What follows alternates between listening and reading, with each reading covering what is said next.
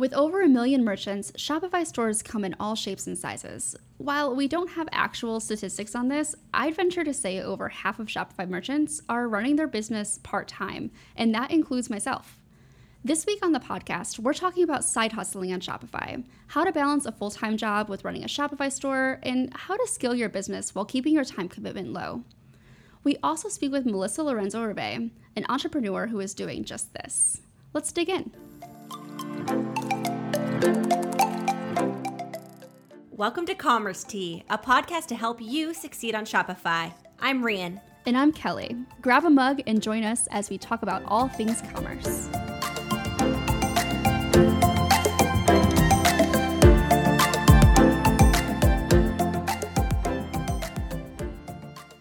Hey Kelly, how can merchants get more out of their Facebook Messenger and SMS marketing campaigns? I recommend Octane AI, the leading Facebook Messenger and SMS platform for Shopify and Shopify Plus merchants. How does it work? Using their built-in flows, conversational ads, and retargeting campaigns, you can easily unlock Messenger and SMS as new revenue channels. The platform has ready-to-go integrations with top apps such as Klaviyo, Privy, Recharge, and Justuno. What kinds of returns can I expect? Merchants using Octane AI report 80 to 95% open rates, a 7x increase in click-through rates, and even a 7 to 20% increase in revenue. This sounds great. Where can I learn more? You can start a 14-day free trial by requesting a demo at octaneai.com or by visiting the Shopify App Store and searching for Octane AI. Good morning, Rian. Good morning, Kelly. How are you? I am doing great. I spent the entire weekend listening to Taylor Swift's new album, Folklore. And what are your thoughts? It's amazing. I love it. I love Taylor Swift because every single album she puts out is different. Yeah, she's so versatile.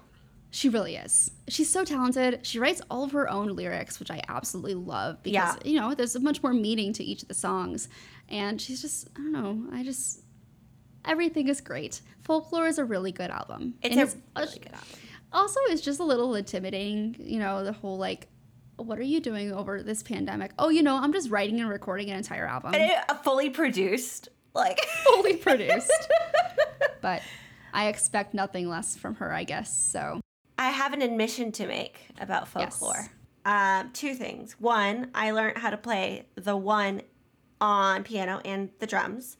Love it. Two, I bought a cardigan, from the song Cardigan. You did? I did. And then I bought vinyl in 2 different colors. I love that, and I'm not at all surprised. I kind of wanted to buy, the pullover that they had. It was, available for one day, and I'm so bad at shopping online. I have trouble spending money. It's fair. As I think we've talked about before on here, and if we haven't, now you all know, if it's later at night, I make purchasing decisions I wouldn't normally make, to a point where my husband and I have developed a rule called nothing after midnight, because if you buy something after midnight, you'll either forget about it, or it may be more of a impulse buy than a really that you need buy, because your inhibitions are already lowered because you're tired. So that's right. I love that. I love that you had to implement a rule. Well, because we were just getting so many boxes, and we're like, what are these boxes? I think our neighbors think we are batty. So I have one more thing to talk about with Taylor, which is just kind of funny. Ms. Swift. So the same day that Taylor launched her new album on Spotify, she launched a store on Shopify. For people who get Spotify and Shopify confused all the time, it's a funny thing to see. And I know the Shopify Twitter account was making jokes about it. Also, Shopify and Spotify did their earnings calls on the same day too. Just upping the confusion. We weren't already confused. And I've worked on a platform for going on 7 years, and my mom still sometimes is like, so how's things with Spotify going? I'm like, well, it's Shopify still. And I've been asked to create many Spotify stores. Yeah. Although now that's an integration I could get behind. What if there was a merch store integration directly from Spotify into Shopify? Oh, there absolutely should be. That would be a wonderful integration. Product idea for those listening. Somebody make it. Someone make it. Someone from Spotify or Shopify, probably. Maybe work together. Maybe we're gonna take a step back from that and let the big bosses handle that relationship. But I think it would be great to be able to shop. They can create a new startup and just call it Spotify. Spotify. Ooh, we'd get IP takedowns from 2 places. It's a different business. I don't know what you're talking about. Oh my gosh, that seems like an IP nightmare, but what do I know? I'm not an attorney. I just hire them. They just represent me. Good. So, that's the way it's supposed to be. So we're talking side hustles today, and I want to say one thing, and that's I don't like when side hustle is used as a pejorative, because I think that side hustles are really good and can also become something full-time. My company was a side hustle to start with, and now we are most certainly not a side hustle. And I think in tech and in the DTC space, there's a lot of like, well, if you're not doing it full-time, like it's not legit. But I totally disagree with that. It just means that you're not taking venture capital, so you can't just go into it full-time. That often we see people bootstrapping who are side hustling. And I love bootstrapping. That's what we did. That's what you've done. Yeah, exactly. There's nothing that makes you a less legitimate business owner because you're not running your business full time. That's just stupid. That is so stupid. So Kelly loves side projects. I do. My friends joke that I collect LLCs for a living. That's fair. I create a lot of companies. It's like that. I'm like that with domains. I've got a few LLCs. I got like 2 LLCs. Oh, my domains. Yeah, my domain list is literally just like my to-do list of side project ideas. Yeah. I just pay $12 a year for them. Yeah. I know. At some point I should be like, you know what, Reen? You are not starting that company that you thought was funny 6 years ago. All of mine are like jokes too. Like funny things. Oh yeah, I was going to do like... And there's a company that already, or like there's a website that already does this, but I wanted to create a website that does filler text like Lorem Ipsum, but for for kittens, and I was going to call it Lorem Kitsum. I love that. So I had the domain. It's just mew mew mew the whole time. Hiss. Mew mew mew. Step on table. Get in your way. I want that food. No, I don't. Claw your furniture. Oh, look, a bird. All the things. So this is totally a sidebar, but I fostered kittens during quarantine. I've fostered 5 so far, and 4 of them were bottle babies, and I did a really great job of adopting all of them out, 2 of which to my mom and dad. And those 2 kittens, they were born in a dumpster, bless their little hearts, and they like to drink human drinks, including coffee. And if they see an open container, if you've never seen a kitten try to drink, they just drink by dunking their whole face in. And so my parents have 2 kittens who are just running around dunking their faces in beverages all day long. Normal. I think you should do your kitsum idea, by the way. Okay. I will add it to my list. What are your current side hustles? So currently I have this podcast. I have another podcast that's called the Ladybug Podcast, which is me and 2 other women in tech talking all things tech, career, and code. And then I have 2 Shopify stores. So that's why we get relevant back to 2. Yes, I have 2 Shopify stores. So the first one is a merch store that I created. I'm a developer, so I decided to create a bunch of merch for developers. It's all print on demand, so I'm not doing any of the shipping or packing or anything like that. I'm creating the designs, and I'm using Printful for fulfillment, and it works great. Super easy. The second one is a little bit less traditional of a Shopify store, but I decided to do it anyway because I only use Shopify for everything. My pandemic project was writing a book. Yes, and I decided to write a book about freelancing because I started freelancing when I was 14 years old and did it for a very long time before I transitioned from being a freelancer into running an agency. So I wrote an ebook about how to get started with freelancing. It's called Start Freelancing Today, and Rian very kindly edited the book for me because I sometimes struggle with words. Kelly's great at words, but she does love idioms. I do love idioms, exactly. So I'm running the ebook on Shopify as well, so you can purchase the ebook, and I'm using the Send Owl app for digital downloads, so it'll automatically send a zip file to the customer as soon as they purchase it. That contains like a PDF, EPUB, MOBI format. I think there's one other that I'm forgetting. And yeah, it works really seamlessly. If an order comes in that's marked with like high chance of fraud, it doesn't automatically fulfill the order. Instead, I get an email saying, hey, you might want to check into this, and then you have to manually approve the order. So I run both of these Shopify stores. Anything else? I also have a Patreon that is basically like a community extension for Start Freelancing Today. So I have like a Discord server that you can join, get access to private channels. I do one-on-one coaching through the Patreon as well. I also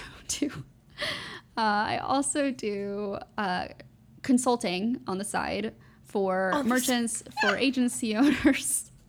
And that is available through my own personal website at kvlly.com. And then I do the tap room. So those are all of my things. Casual question. When do you sleep? You know what? I get a good 6.5 to 7 hours of sleep every single night. Okay. That's like my limit. I can't sleep in past like 6:30, 6:45, and I usually go to bed somewhere between 10:30 and 11. So that's not bad. It really isn't bad. No, I love to sleep in.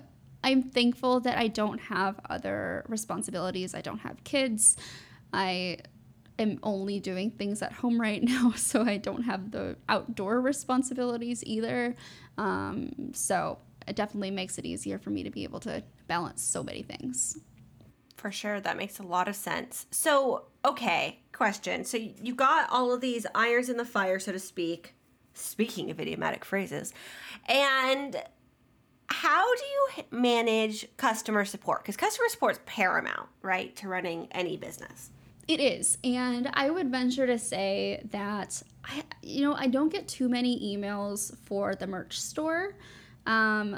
Most people who buy from my merch store are following me on Twitter or find the products on Twitter, so they might just like send me a DM with a question. It's rare that happens, maybe once a week tops. I get more emails about my book though, in which case maybe one a day, maybe like 5 times a week total. Again, it's not a terrible lot. But that does mean that I need to spend some time on the customer support side of things. One of the things that's made that very easy for me is putting all that information front and center on the website on an FAQ section. One thing you'll notice about the Start Freelancing Today website, it is one single page. So you don't have to browse various pages to find the different information. Everything's on that one page. For the merch store, I have a separate FAQs page just because there's a lot more products on there. But most people are able to get their questions answered right away because that information is always immediately available to them. I think you just touched on something super important, and that is with customer support and trying. It's not that we don't want to talk to our customers or our merchants, but it is important to serve to them what they probably want to know so they never have to email you. And it makes a huge difference in their interaction with your store or your app or whatever it is that you sell online. And that's something that we have found is having an extensive FAQ, knowledge base, all of that stuff. It's like, okay, people, you can always tell, and we track metrics on how many, what pages are getting looked at. And then, if people keep looking at this, does that mean the inside of our app, or like if you have a product, is there something UX wise broken or not totally intuitive that requires people to continue to look at this specific FAQ? Why is that? Exactly. And I think I like that kind of insight because it can make your site and product better. For sure. I also want to take a moment to plug one of my favorite Shopify apps, which is called Gorgias, Gorgias, and we'll link to it in the show notes. This is basically an all-in-one customer support solution. So you get questions on Facebook, on Instagram, you get emails, you get phone calls, you get contact form submissions, live chat, whatever, wherever those questions are coming from, you can answer all of them all under one roof. What's really cool also is that it can automatically pull like customer data. So if somebody sends you an email saying, hey, where's my order? It'll pull up the order information and you can automatically create a response that contains like their shipping, their tracking number and things like that. So you always have that available to you.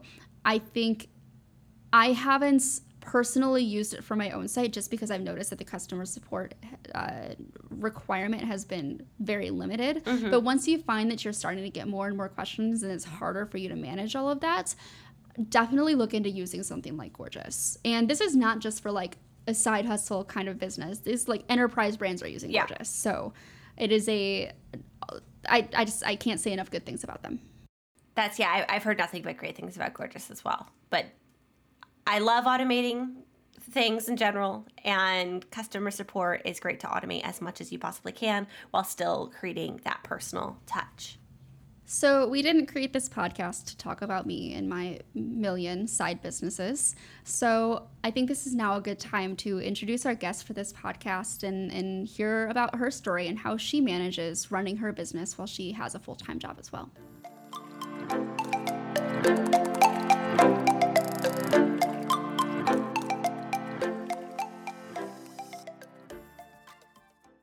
Today we have Melissa Lorenzo Hervé, a legal editor at Thomson Reuters by day and entrepreneur at night. Melissa, how are you doing? Doing great. Thanks for having me. Thank you so much for coming on Commerce Tea. Can you tell us a little bit about yourself? Sure. I live in Marblehead, Massachusetts, which is just a little bit north of Boston. I'm from Miami. I'm Cuban American, like most people from Miami. I went to law school at Penn. I went to undergrad at Amherst College and lived in New York for a while, which was my dream since I first visited the city when I was 7 years old. Had my daughter, then I had my little boy. And worked at law firms for a few years, then went into legal publishing, which is what I've been doing for over 13 years now. And I love what I do at Practical Law, which is part of Thomson Reuters. I publish legal guides. I update them when the law changes. I work with a fabulous team. I love that what I'm doing gets to tangibly help lawyers and save people so much time and get up to speed. And then I've always been into fashion. I've always been obsessed with dresses and fashion magazines and different styles from different eras. And so I created this line of wear anywhere dresses, all made in New York in the garment district. And I just wanted to solve this problem that was bothering me. And that was women missing out on things after work because they weren't dressed for that event or that going away party or that spontaneous get together. And a few years ago, you might remember we were hearing a lot about pay inequity, women making so much less than men for the same amount of work for the same amount of time. And I was seeing a lot of time inequity. I was a mom already, and I was seeing women missing out and just spending more time getting ready to leave to go to work and getting ready to go out after work. And so I thought, there's a way I can design a dress based on this shirt dress I had and based on the typical men's shirt that he wears to work, the button down, and make a really refined version of that and make it so that it's classic and you can wear it today, tomorrow, in a few years. And so that's what launched this whole idea to create Pirouette and to create a line of dresses that are transformers in a way and that adapt to the woman's style, whether she's wearing it to work or whether she's wearing it after work or on the weekend to an event.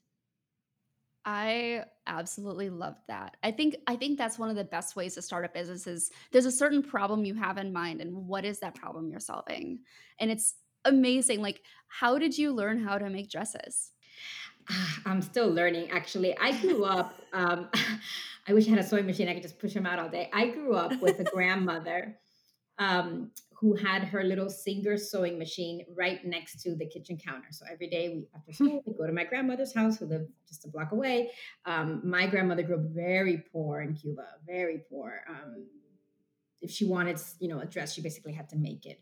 And so she would tell us about looking at dresses in the windows in Havana. And then based on how the drape and the fabric was on the mannequin, she would then buy the fabric and recreate that dress without a pattern. Her and her sisters would make these dresses just to have something to wear, not even something fancy. And so when she came as an exile to New Jersey and ended up working in factories, she ended up learning more about sewing with different machines and getting access to more fabrics. And so growing up, she would make us Halloween costumes. She would take in the hems for our school uniform skirts. And so she would make quilts and blankets and all these little things. And so I just grew up seeing it without learning how to do it, but understanding a bit. And then also being very short myself and very petite, I constantly had to go to tailors to have things taken in. And there you learn a lot when you see what the tailors do, when they add darts in the back or, different things they do to make a dress fit you. And so that helped me learn a bit. And then just reading and digesting as much as I can from fashion magazines.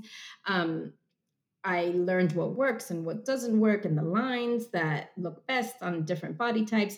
And so I really didn't know much at all. I had no reason to go into this, but I thought this problem isn't going away. It's not just for me. Other women need this. We would save so much time if we had dresses that we could just keep wearing to more than one occasion. And I was always very attracted to that whole Marie Kondo mindset of having things that make you happy, but that are multifunctional, that have more than one purpose. And also, I think I had some closet envy just looking at my husband's closet and knowing that what he has in there could work for anything. And, women, sometimes we open our closets and we're like, I have nothing to wear, even though there's like 80 things in there. And Spot on though. Like my husband's side of the closet, he buys button downs for, every occasion, and his are everything. perfectly separated out like with an Yeah. inch apart and with each, it looks so good. And then you look at my side of the closet and it's just a mishmash of everything. And like Yeah. this tiny little section for dresses that are mostly not for everyday occasions. So Right. I'm going to be doing some shopping. Yeah, well, Totally. that's the thing that we're sold to in a way that's very different from how men are sold to, and that bothered me a lot. So I thought, no, we deserve this too. We can have a dress version of that button-down shirt, a really well-made version using like really, really nice fabric so that we feel good. And it's almost like the alternative to a suit. Sometimes you feel like when you're wearing a certain power dress that you could just take on the world or just, Yeah. kill that presentation or, make sure that when you walk into a room, I think this is also important for minorities and for women who are on the shorter side of town like me. That's a big deal for us. We need to wear something that gives us that extra boost of confidence and that's going to present us in the light that we want. I one time was mistaken for the delivery person at my firm in New York because I had my coat on and my hat, I guess, and the secretary thought I was delivering lunch because I was holding my lunch. And I'm like, I work 2 floors above you. I'm an associate here.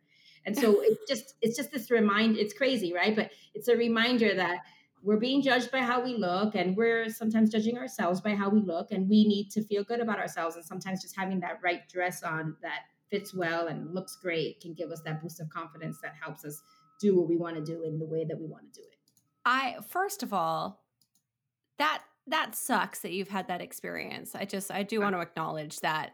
You're like, she's shrugging her shoulders. It's so that we much can worse see for each so other. many other people. Like so many other people Yeah. have had worse experience. But I just remember that specific moment because it was so weird to me, right? Like, I guess all these other things don't count if I'm carrying a brown bag and have a winter woolly hat on with my blue peacoat. I guess I look like the delivery person to you because of my height. I don't know. It's the question we're all asking.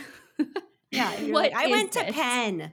I went to Right, but since I don't have it written on my forehead, like a lot of women have that kind of, right? They walk into a room, they have those stories and they're asked to like go get the copies and they're like, no, I'm on this deal. I'm not the secretary. I'm not the intern. Like I'm here to edit the, merger agreement. Yeah. Just because I'm a woman doesn't mean that I'm just, assisting someone else. So I have a question for you. We've talked a bit about how you design your dresses. What is your supply chain like? I know you say that you're made in New York. Can you walk us through how you got from concept to product? Sure. And I think the main theme here will be hashtag slow motion startup, because it took me so long to figure things out since I don't come from that world. I didn't go to FIT. I don't have friends who graduated from Parsons, right? I don't have that big network. Now I do, but back then I didn't. And I was working on the east side. And when you're launching a fashion company, it's a much better idea to work on the west side, because that's where the factories are. That's where the textile mills have their reps. So I was basically taking the 7 train across town during lunch so that I could meet with someone who would be willing to sell me fabric, or someone who would be willing to create a sample for me. So I guess to make it a super, super, super short story, I had this idea. I was talking to friends about it. One of my friends works at a small consumer driven VC firm. He recommended I speak with someone else. That woman is a serial entrepreneur. I joined her boot camp. There, I met other people who were trying to launch a fashion centered company. And then one of those women used to work for Macy's and Tommy Hilfiger. So working with her, I was able to meet with and figure out how to draw, how to create the first template. Actually, the person who made my wedding dress made our first template, made our first sample. Then I had to remake it. And basically, someone said follow the crumbs. So basically, by talking to more people, even people who weren't in fashion, I was able to meet more people who could guide me and say, well, meet with this person or go talk to this person. He does samples for these brands. And then someone from law school recommended I speak with her friend. That woman is a production manager. I ended up hiring her, and she introduced me to a lot of other fashion people, textile reps. And then little by little putting the pieces together and getting the first template done, making all the samples, and then creating more versions of those samples in local New York City factories. So my supply chain, you couldn't really say it's very direct. It's like, I found this mill in Italy. I love their fabric. Let's import that fabric. I found this sample maker. Let's send the fabric to that guy. And it's just like little by little, but days, sometimes weeks apart, because I have a full-time job and 2 little kids and commuting from Manhattan to Hoboken back and forth every day. So it took a long time just to get it started, just to launch, just to create the website. Everything took so long. I love that hashtag, by the way. Can you say it one more time? Hashtag slow motion startup. It just occurred to me the other day, and I feel like that's what I'm going to start mentioning when people are like, oh, when did you found your company? Oh, you've had it for a while. Yes, but I've been doing this in slow motion. Like, Yeah. And I think that's like actually slow what food. one of the things we talked about with Yelitsa on our previous podcast episode, that we often see when businesses take off and expect them to like have always been Overnight. like that. Yeah, and Mhm. there's so much work that went in on the background of just getting to where you are today that people just don't really respect, I guess. Like there's not enough focus on all the hard work that goes into building a business. We're only looking at like now we're like a so-called overnight success. Right. And consumers and people in general, the media, they are interested in that BTS, right? That behind the scenes story. We should be talking about that. Founders Mhm. should be putting that out there. But then there's also this, how there's this hustle porn, like there's this almost like glorification of the don't sleep and drink your lunch and work all the Yes. time and and then raise your friends and family around. And that doesn't apply to a lot of people. We can't think that that's, there's just one avenue to success, or there's just one avenue to scaling a company. There are a lot of great ideas out there that are not going to launch with a friends and family round, because the person who's building that company doesn't have that type of friend and family. Exactly. Right, or even how to pitch and all that, or have a Kickstarter campaign. That was something that people recommended to me, and I was like, it sounds like a third job. Actually, I can't have a Kickstarter campaign. I'm just going to use part of my salary to fund this. So it's something, when I think about slow motion startup, I think about how I can just help other people understand that there's more than one way to do this, right? You don't have to quit your job. You don't have to have friends and family around. You don't have to immediately seek VC funding if you have a good idea that you want to test, or that you want to maybe launch a direct to consumer company or something like that. For sure. I have a question about how you manage fulfillments. So I know, we've talked a little bit about the supply chain. So on the other side of things, how do you manage the fulfillment process? This is so funny, because yesterday I got an order and I went down to the basement to fulfill that order. I basically have in my basement racks and racks of clothing, and then I have bins where they've been put into poly bags by the manufacturer, by the sewer in New York. And so as soon as I get an order, I just go I use Shopify, of course. Thank God, they're like the best at everything. And so that removes, that size from that inventory, so someone else can't order it. But then I just go and I pack it up myself and print it out and drop it off at the post office or at the UPS that's a few blocks from my house. Eventually, if I should say when it gets too big and too busy, then maybe I would have a third party shipper. But I'm nowhere near that point yet. I'm packing everything up myself and shipping it off and including a little note and hoping it doesn't get returned because it fits just right. Let's talk about that little note.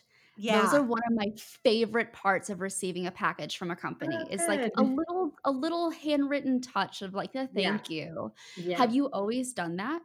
Always done that, signed it myself. I want them to know that the person who made this is the one who's sending this to you. It's, in purple ink usually, because that's the same color as our logo. I didn't even do it originally as a branding idea. I just thought, oh, this is nice. I'll just include this. And yeah, you're right. It does resonate. When I've received things like that, I almost feel like, oh, wow. Almost as if a celebrity had signed the note. The person who founded this company sent me this. And the reason I was doing it and the reason I keep doing it is because I want that person to know every single time. I want that woman to know you're the only woman in Illinois with this dress. You're the only woman in Switzerland with this print. And that's special. And that's another value. And that should be something that you know about so that when you wear it, you have that extra reason to feel good about it. And it's true. It's a big deal to me that, I can produce as many as I produce. And people are used to this mass merchandise world where, oh, the size 10 in navy is sold out. When is it going to be back in stock? What's not going to be back in stock? When they're gone, they're gone. And then I'll move on to other fabrics and other prints. So you need to know that when you get something from Pirouette, you're really lucky that you were able to be, one of the 3 people who could have that dress in that size, because our runs are just so limited, because that's what I can afford. I can't afford to go to India and produce thousands of every piece in every size. I love that. I love buying things that are exclusive. That Yeah, you at the do. risk of sounding, Kelly's laughing because I'm really into fashion, and I love having something like when I go to a conference, when conferences Mhm. come back, like I will wear something I know no one else is going to have on their body because Mhm. it's something that I really enjoy. And I like Mhm. that it's part of my, I don't know, personal brand or it's just an aesthetic Mhm. that I really like. Also, I do want to call out the fact that that shirt dress has pockets. I just want to Yes. say that out loud Yes. because Yes. The that best. a dress with pockets to me is the perfect dress.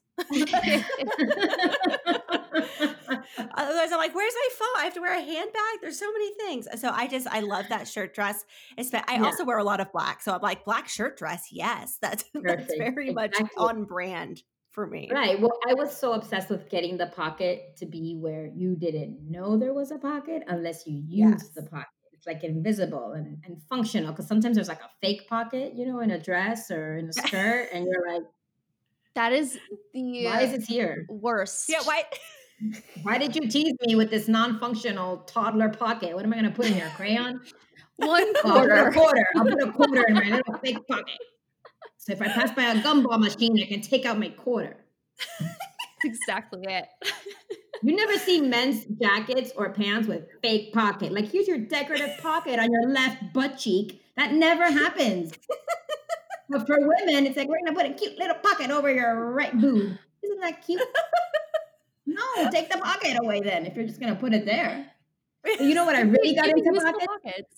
No, when I really got into pockets after I had already made a few dresses is when I learned about the feminist history of pockets and how they were illegal for a long time in England and in other parts of Europe. Because if you were a woman, men didn't want you to have a way to carry political pamphlets or information. You could be a spy if you had something in your pocket. So if you were a woman and you were carrying around money or whatever it is, poison, whatever, you were going to carry it in a way that was visible in your purse, so that if the police or anyone stopped you, they could look inside your purse, right, without touching you.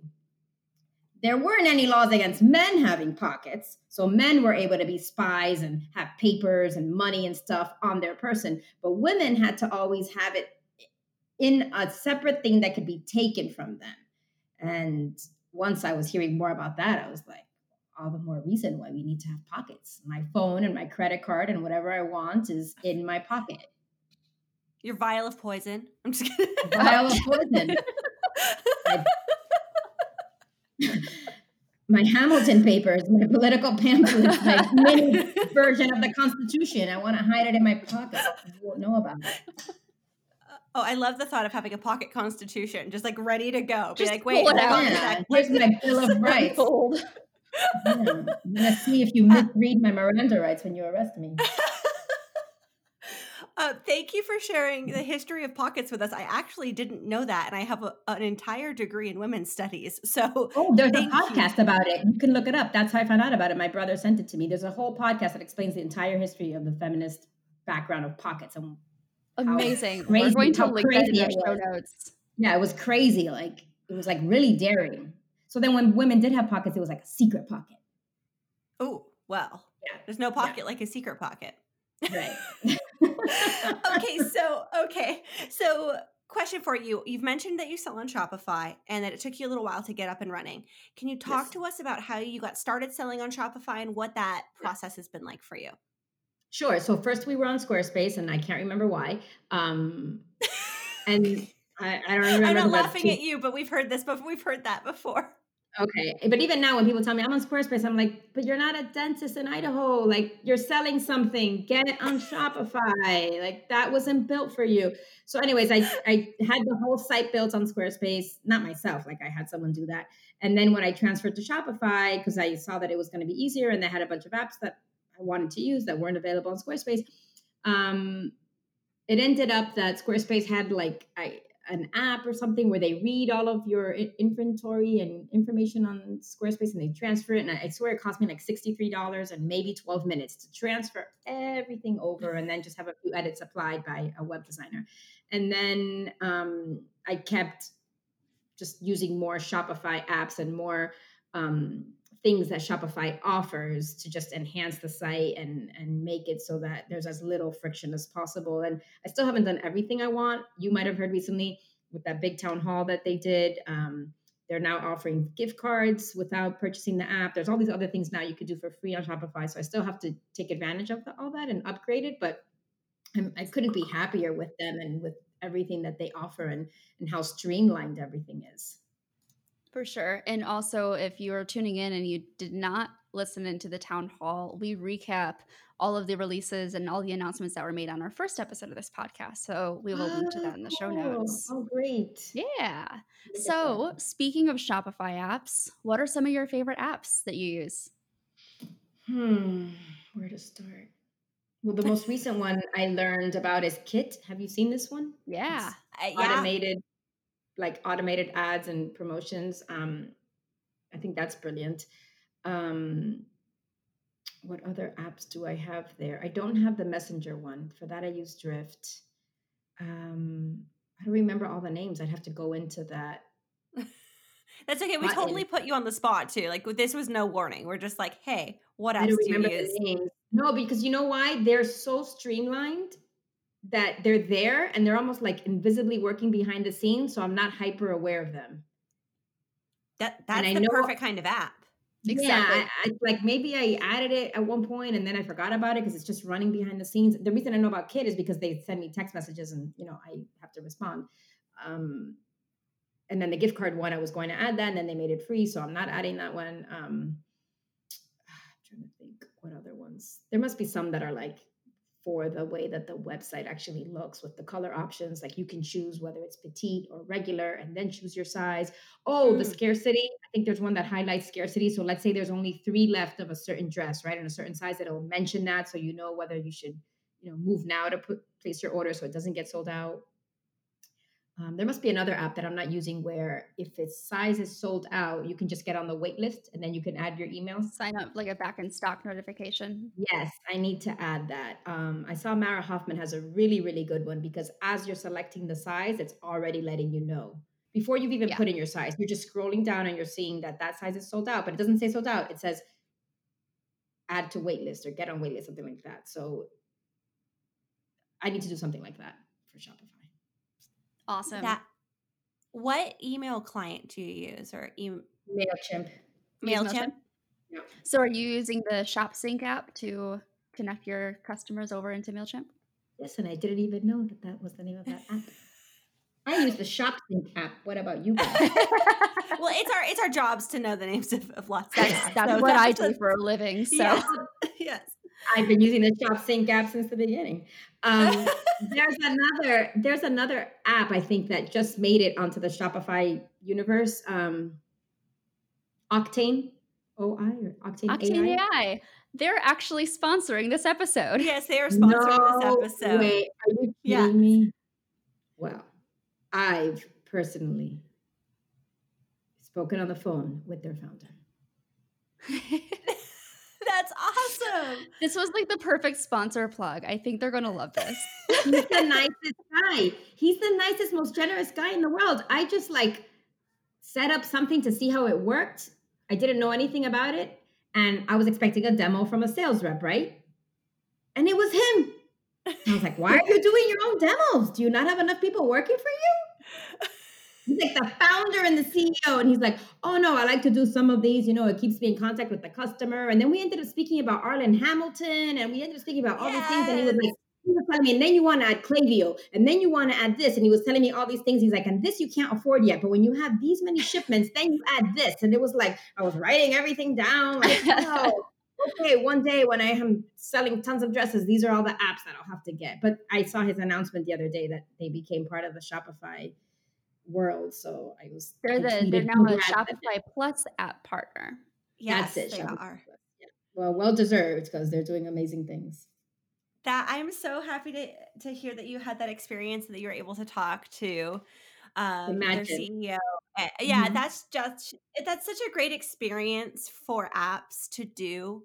I try to take 3 to 5 merchant calls a week just to just to check in. And I think it's such a great practice for app companies to have, because it makes sure that you actually know what's going on and you're not just in your ivory tower building an app being like, You're oh right. yes, I'm You're building apps for you, as You're opposed right. to, hey, let me get this feedback in real time. So You're right. I already was a huge fan of Octane. I mean, we love them. Obviously, they're sponsoring us, but I loved them independently of that. So I'm so happy to hear that you had such a positive experience with them. Okay, so quick pivot. Mm-hmm. I know that your brand is centered around being ethical and elevated. Can you talk to us more about those core pillars of your brand? Sure. Can I do it in reverse? Absolutely. So the elevated part came from being sick and tired of buying things that look cute on the rack or maybe look cute on the website, but then when you actually feel the fabric or wear it a few times, it was no longer looking that way, or it didn't have that integrity of the fabric. It would pill, even if I had only dry cleaned it. It didn't perform in the way that I would expect a dress or let's say a pair of pants to perform at that price. And so the more you learn about fashion, the more you learn about the different things that go into the price, you learn about how you're paying for things that you're not benefiting from. Like you paid for that ad in that magazine, or you paid for something that isn't directly related to the dress you're wearing, right? And some of that you understand, like when you buy a perfume bottle, you know that the majority of what you paid didn't go into the juice, it went into the packaging, right? But I wanted to make it so that when you bought a dress, the majority of what you paid went into the fabric, because by creating a dress that had the best fabric available on the market, you were going to get a dress that you could wear over and over and over again. And that was necessary. That wasn't a choice, because the entire branding, the entire reason behind the styling was I was saying, these are classic styles. These are timeless styles. You can wear these dresses today. You can wear them in 5 years. You can wear them in 10 years. Your mom can wear them. You can wear them. I can't say that with a straight face if it's going to pill after you've dry cleaned it 5 times, right? Great. The style held up, right? It's not, the cold shoulder sweater that you're not going to keep wearing next season, but it doesn't look nice anymore. It's falling apart. And I had that, with like fast fashion type clothing I had bought. So that's what informed the elevated. I wanted it to look really nice and professional and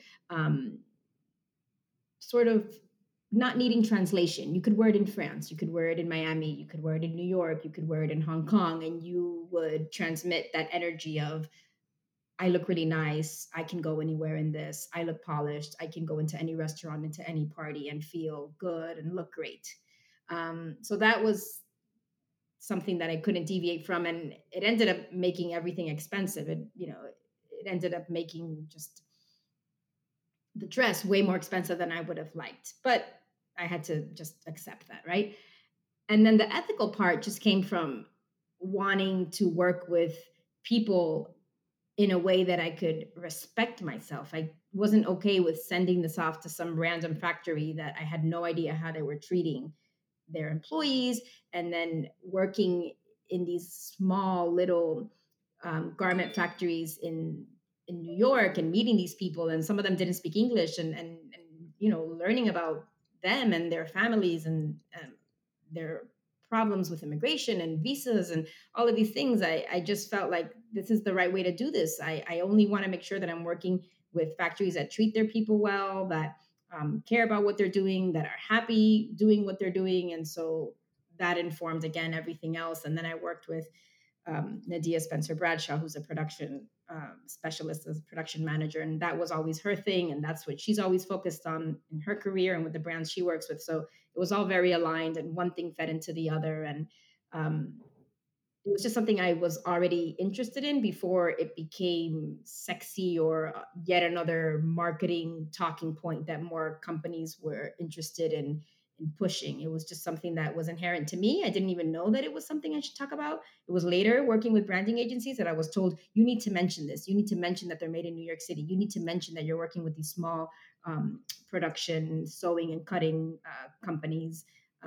Sometimes, owned by a single woman or owned by a husband and wife team. And so that's when it became part of the three main branding pillars: ethical, elevated, and easy. I absolutely love that. I think it's really important to have those types of people in your circle to kind of help, especially when you're new to e-commerce, in particular, Right. just running a business, entrepreneurship, having that guide to, talk you through what is the best practice here, what is going to help me with my sales. So I'm really Yeah. glad you have that. Thanks. So we are going to shift a little bit to what we like to do at the end of each of our episodes, which is a store shout out. So if there's an online store, a brick and mortar location, or even just somebody who has inspired you, I'd love for you to give somebody a shout out. Yes, I want to give a shout out to a very new company, also direct to consumer, and they're called Brown Girl Jane. They're actually out of California. Um, They are owned by three women. They were recently founded to help women have access to the highest quality wellness and health products that include non THC CBD in them. So they have creams, they have tinctures, they have a glow serum, and they have this very limited group of products. And their website is Brown Girl Jane. And one of their founders, Ty Beauchamp, who's also in LA, has been doing a lot to help people understand what it takes to found a company, what it took for her to join the two sisters who also founded the company with her. And when you go on their website or on their Instagram, you actually learn way more than you thought you would learn, not just about health and wellness, but mental health, for example, or what these ingredients are, what we should be thinking about with the current conversations with Black Lives Matter and with everything from working from home to figuring out how to manage our crazy days. And it's all very on brand with their products, but it's also feels like you're getting more out of it than just another place to buy a skin cream, for example. I think that story component is so important for brands. And I'm Mhm. looking at their website right now and they nail it. You see that? It's not just beautiful, but you're like, I want to hang out here. Exactly. Right? That is your end goal for your website. So this is Yeah. amazing. And Thank if you you go so to their much for sharing Instagram, this. you'll say things like that. Or sometimes they'll do lives with different people, and you're like, I'm so lucky I'm part of this conversation. And really you're not, you're listening in, but you still feel like, oh, I'm lucky I got to hear this tidbit of this person speaking with this other person. Ah, I love it. I That's love it. wonderful. So Yeah. Kelly, why don't you share your store of the week? Yeah, so my store this week is called Luella. It's Mhm. Luella. It's shopluella.com. I think their stuff is super cute. They have a bunch of shirts that are like support women-owned businesses and sisterhood is powerful and just really like uplifting kind of things, especially for Mhm. other women. And I am totally going to be buying one of their support women-owned businesses shirts because I've been Cool. staring at it for like 2 weeks now. I just gotta buy You it. got to do it. You got to do it. It's time. Rhian, So what's yours? my store of the week is overtone.com, and Mhm. I was remarketed to very successfully on Instagram, and it's essentially a deposit only conditioner you can put in your hair. So I'm immunocompromised. So I'm not going to a hairstylist or anything for a very long time. And my color was looking like a little bit weak. And it just oomphed it up and you just put it on once a week. And that's that. And I think not only A, is it a timely product, but B, it's a really cool product because let's say you have a teenager or you, for instance, want to try, I don't know, rose Fun gold color. hair or Mhm. blue hair. Like that's not something I would personally would do for a long Yeah. time, but like total respect if that's your gig. I'm like a redhead type girl.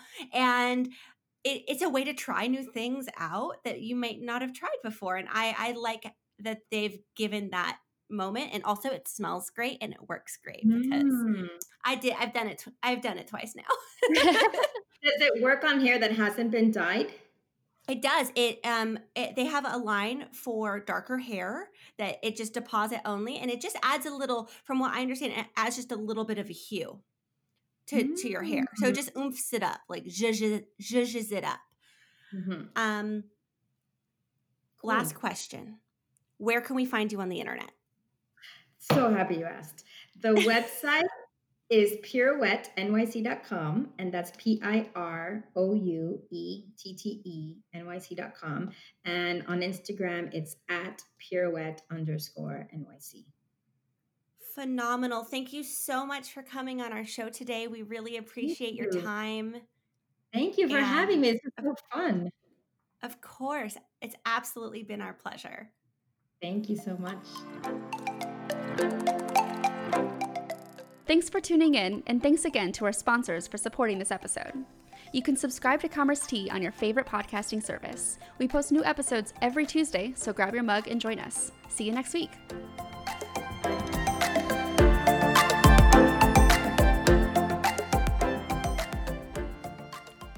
Clocked In is a time clock for Shopify. With Clocked In, your team members can easily clock in and out of their shifts from anywhere. You can manage your team's hours as they work remotely with an intuitive interface that can be used from desktop, tablet, or mobile. Check it out at clockedin.io or in the Shopify App Store.